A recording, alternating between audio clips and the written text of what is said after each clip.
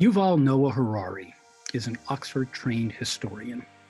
Born and bred in Israel, he wrote a wonderful book 5 years ago called Sapiens, A Brief History of Humankind. In a follow-up to Sapiens, he wrote another powerful book called 21 Lessons for the 21st Century. And in this book, he cited some startling statistics which are worthy of reflection. And what he said is, for the first time in history, more people die today from eating too much than from eating too little. More people die today from old age than from infectious diseases. And more people commit suicide than are killed by soldiers, terrorists, and criminals combined. And while I appreciate that what he wrote is all valid, I also went on, and as I learned more about the statistics for suicide, at least in the United States, I found out another few startling statistics. Number one, suicide is the 10th leading cause of death in the United States. Number two, approximately 132 people a day die from it.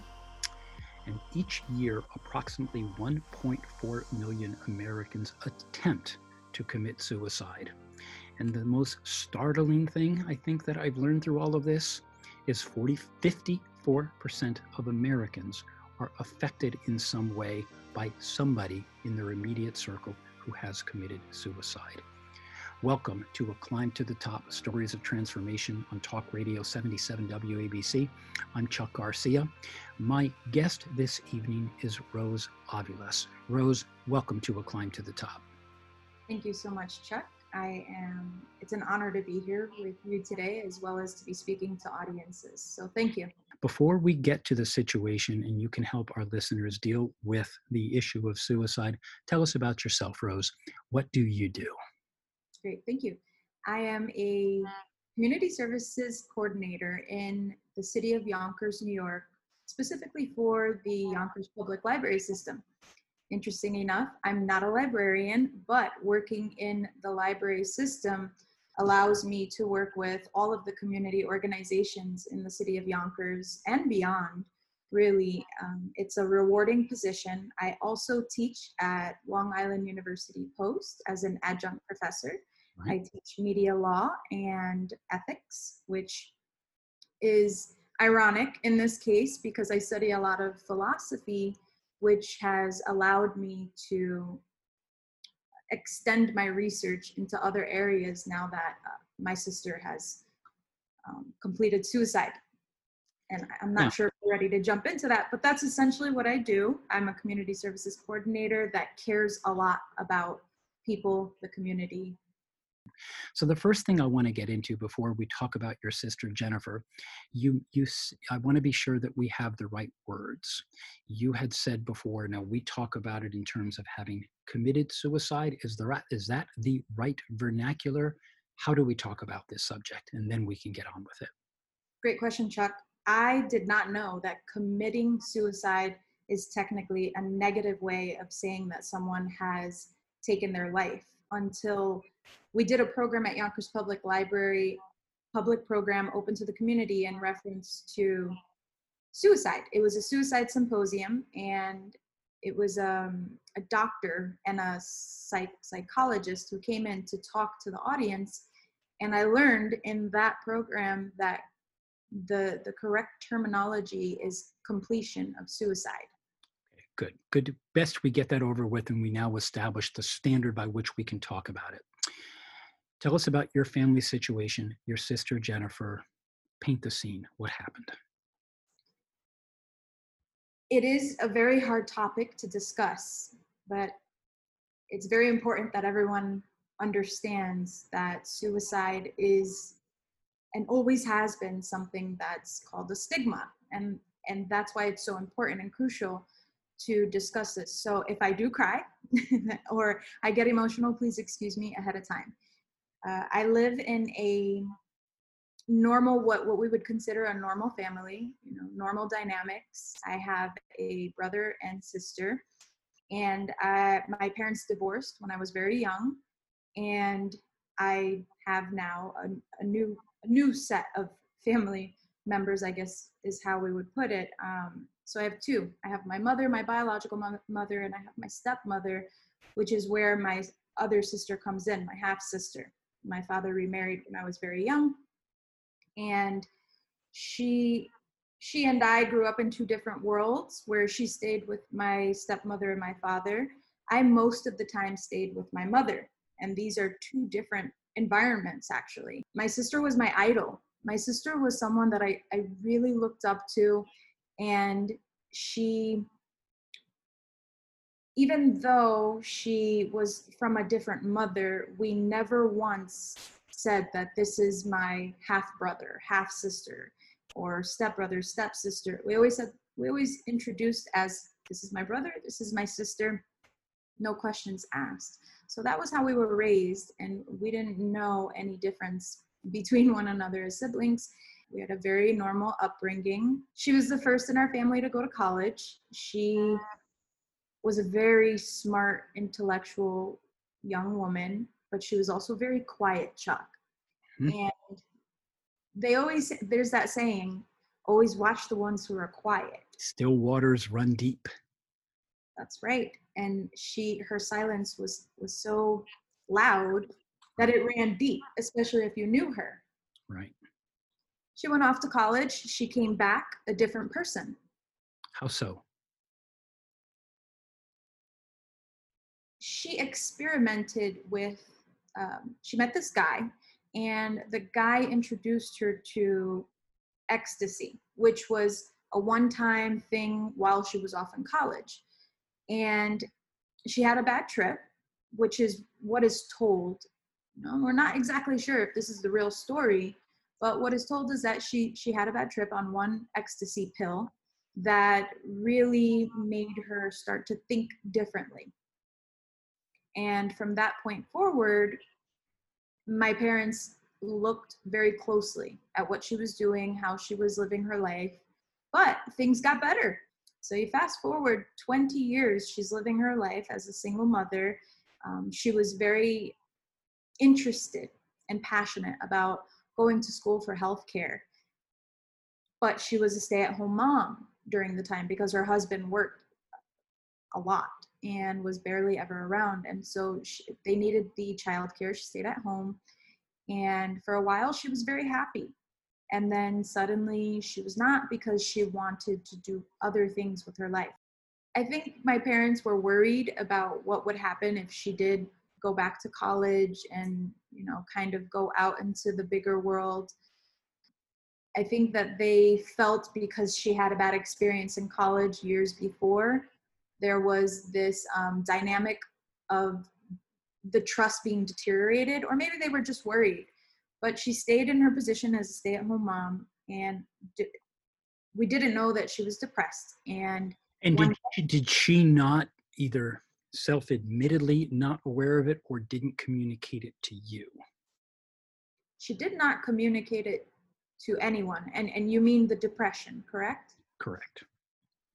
Although she did not communicate it, though, visually we noticed that she was ultra quiet. Visually we noticed.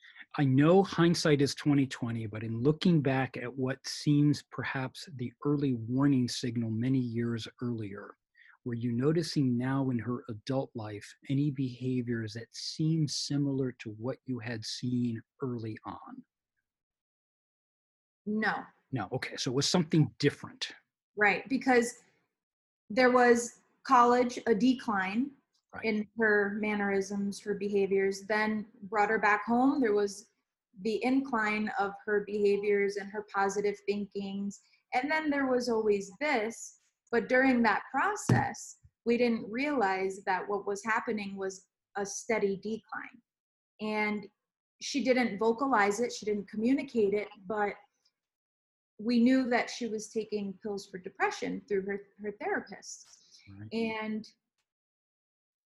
fast forwarding to the last week that she was alive,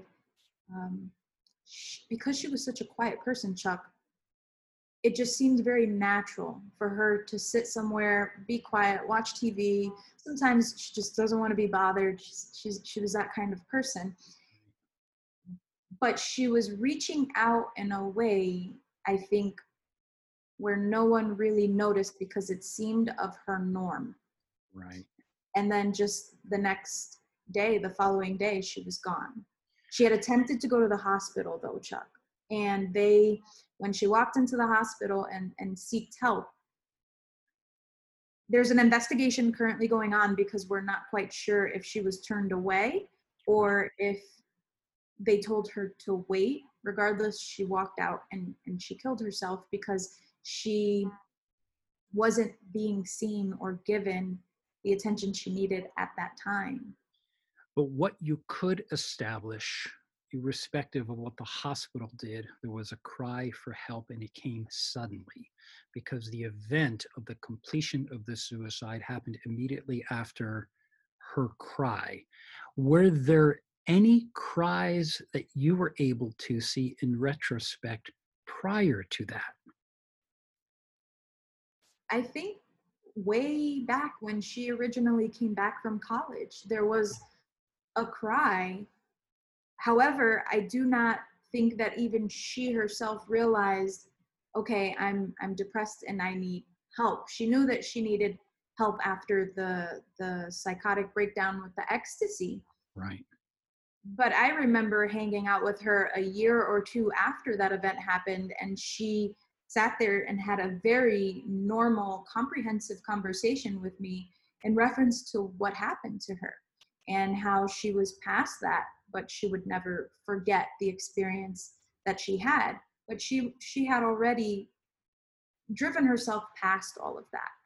So I want to say that initial cry or call, there's about a 10 to 12-year time span in between that. Right, making it even more challenging. Let me break for a minute. You are listening to A Climb to the Top, Stories of Transformation on Talk Radio 77 WABC. I'm Chuck Garcia, and my guest this evening is Rose Aviles.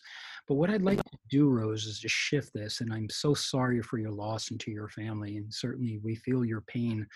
Thank you. What does that speak of to suicide as a societal ill, and why is it so prevalent?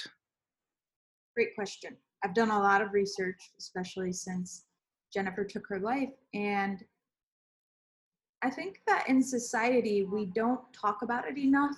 So there isn't this priority to study it as often or as much as we should. It's what I'm realizing is that it's more of a new, it's a modern day kind of scientific thing that we want to learn more about. And through my research, I feel like the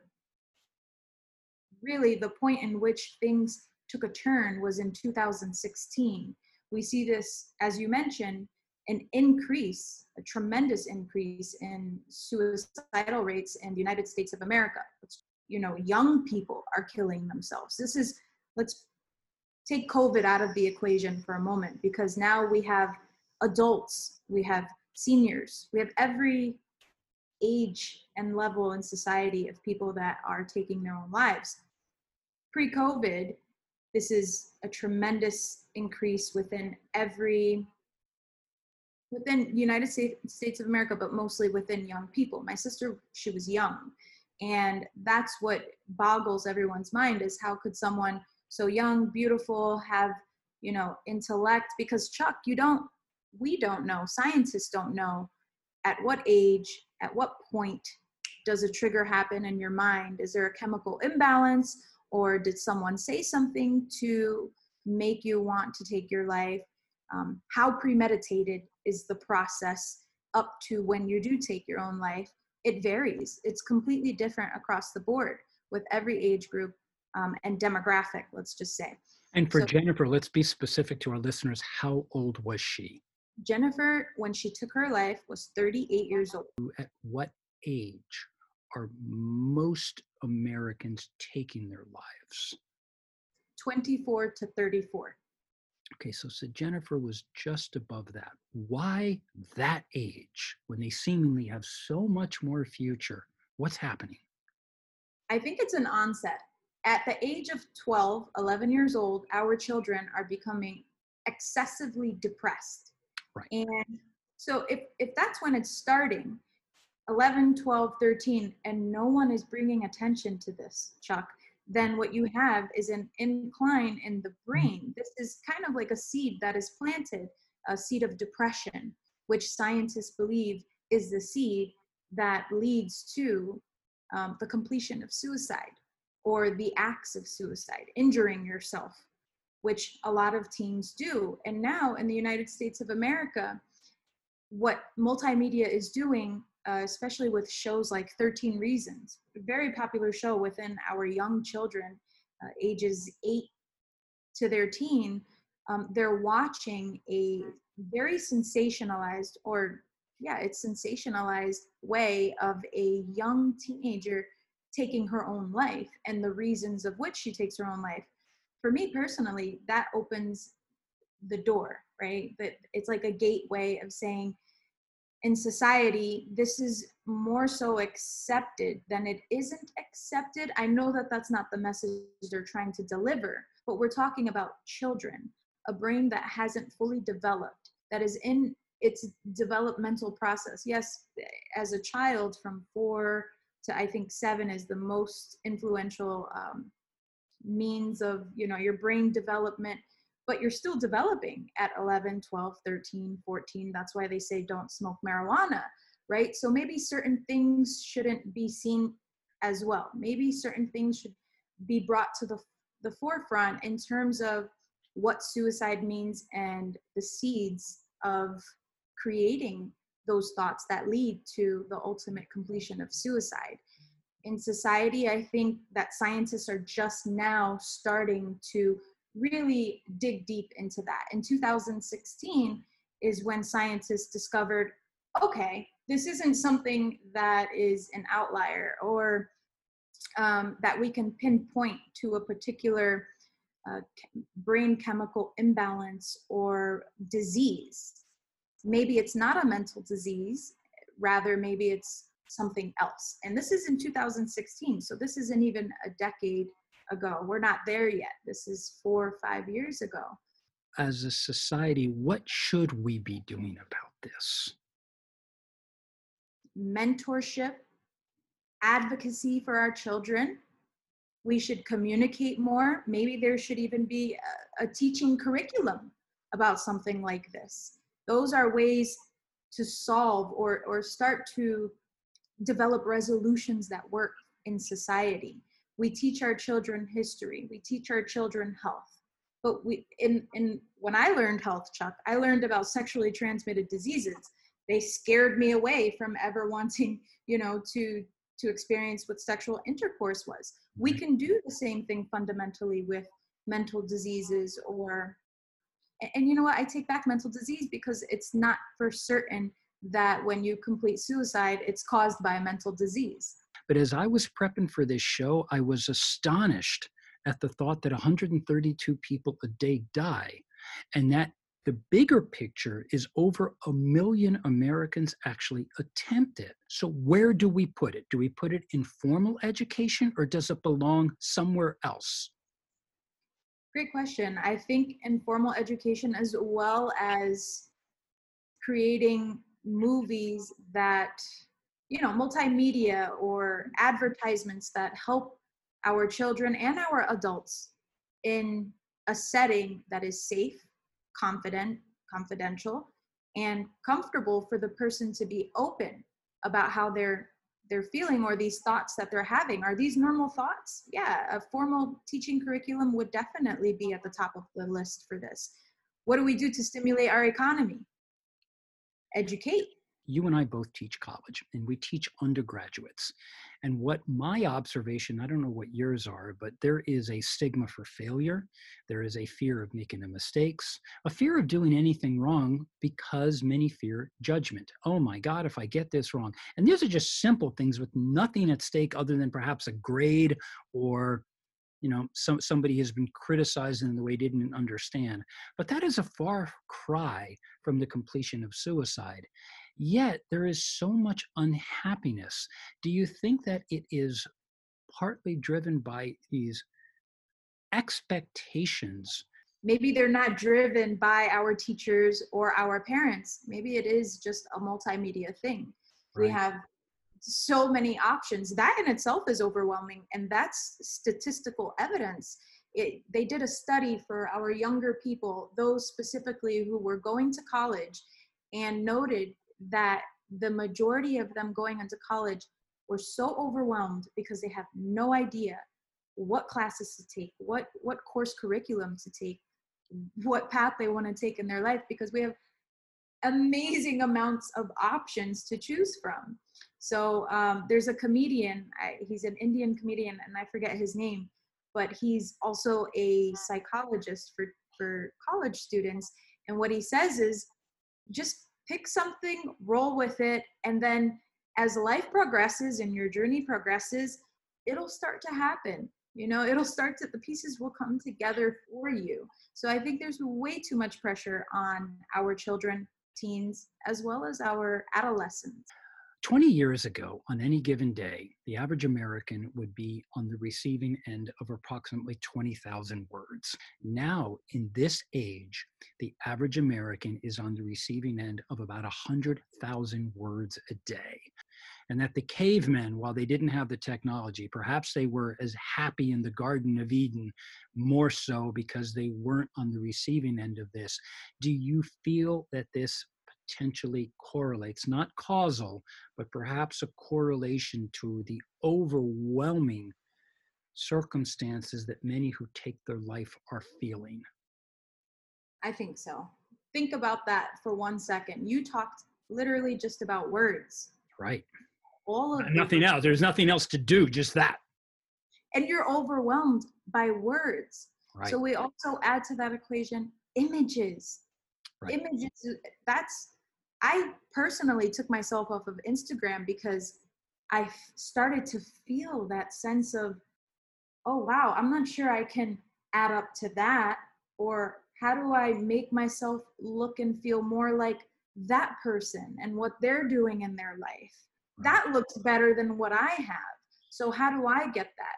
Yeah, that's a good point, because I find when we add all of this up and then we integrate social comparison and the pressure to be like, and then we add in the celebrity culture. Everybody is worshiping somebody else, but they're never going to be like that. Or then maybe they will, but they aspire, they want to be it, they're around that.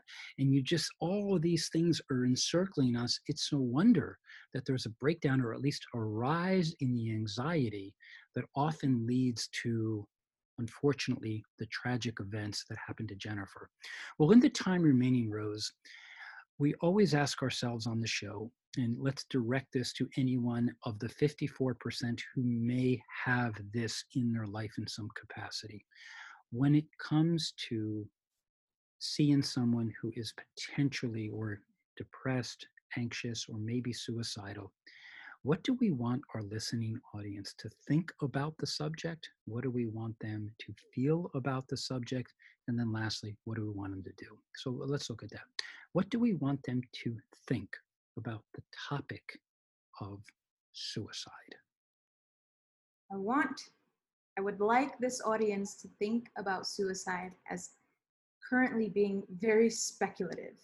We don't know enough, and that means that it's open. It's completely open. And if you're thinking in terms of speculation, as to if you lost someone the way I've lost someone, speculation will drive you crazy. Don't speculate anymore. That's Good. It. Done is done. We cannot control it. But what we can control is how we feel. Like you said, Chuck, how do you want your audience to feel? You want them to, I would like the audience to feel and know that throughout my experience, really quick, I'll touch on a very quick story. During this COVID experience in the past 2 weeks, I had a really good friend of mine whose father's father, so basically a grandfather, shot and killed his wife and then killed himself with a gun. And my friend is overwhelmed, very speculative. It's new, it's fresh. I went through this, and I know that it gets very heavy. When you speculate, it gets very heavy. You keep trying to ask yourself what happened. You feel the sense of guilt, shame. You don't really know who to talk to about it or how to talk to people about it. They're layers. You just peel one layer at a time, because the layers get really heavy. And when I say layers, I'm talking about the layer of guilt, the layer of shame, the layer of speculation, the layer of wanting to understand something that there is no real answer about. Those sort of things can just continue to replay in our mind and really take a toll on us and drive us into our own depression. I know because I experienced it. Right, that's a good point, Rose. Not only are we feeling the impact of the consequence of somebody else's depression, but if you continue to speculate and you drive your own self, in a little bit of all this anxiety and confusion, you end up becoming the next potential victim of it because you're so saddened or feeling guilt from the impact of what had happened. Don't let it happen to you. Is that the message? Talk about it, deal with it, rather than bottle up that speculation. 100%, Chuck. Absolutely. By bottling it up, ultimately what we're doing to ourselves, we're harming ourselves. And that's what my sister did. She didn't express it. She didn't vocalize it. And maybe if she had done that with my mother, my father, things would be different. Or even me or my brother, anyone. Talk to anyone within your immediate family. Pick one person. Yes, you go to a doctor, you go to your therapist, you tell them. But I think it's crucial that we also have that one person that we confide in close within our circle. Maybe you're not comfortable talking about it because it seems you're scared that the person is going to judge you. And that's one of the biggest problems that we have in our society is casting judgment. Okay, right. We're human. We have these judgmental ways of being, but try as hard as we can to be conscious beings and understand that no one person is the same. And when it comes to feeling depressed or having a mental illness, disease, we have to be as loving, warm, and compassionate as we can to accept the message that we're receiving. And when someone says to you that I'm having suicidal thoughts, the most important thing you ask them first is, do you think that those suicidal thoughts are going to cause you to hurt yourself? Right. And if the answer is yes, we have to go into reactive mode. Well, let's leave it at that. You have listened to A Climb to the Top, Stories of Transformation on Talk Radio 77 WABC. My guest this evening, Rose Aviles. Rose, thank you very much for coming in and talking to us about such a sensitive matter. We really appreciate that. Thank you, Chuck. It's been a pleasure to be here. And to our audience, certainly you can always reach out to me. My email address is chuck@climbleadership.com. You can always find me on my website. You can find at chuckgarcia.com. You are listening live on 77 WABC, but you can also go to my website or my YouTube channel to watch this on demand. Thank you to our listeners for being there and for taking the advice and the insight that Rose has offered, and that I hope in the spirit of happiness and prosperity for you and your family, that one day we will be able to break this barrier, so to speak, that leads to the anxiety and depression, that we can all help each other. So I'm signing off here. Good night.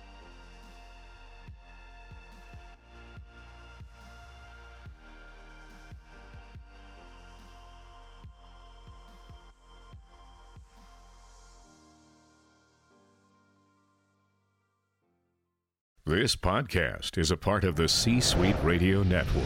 For more top business podcasts, visit c-suiteradio.com.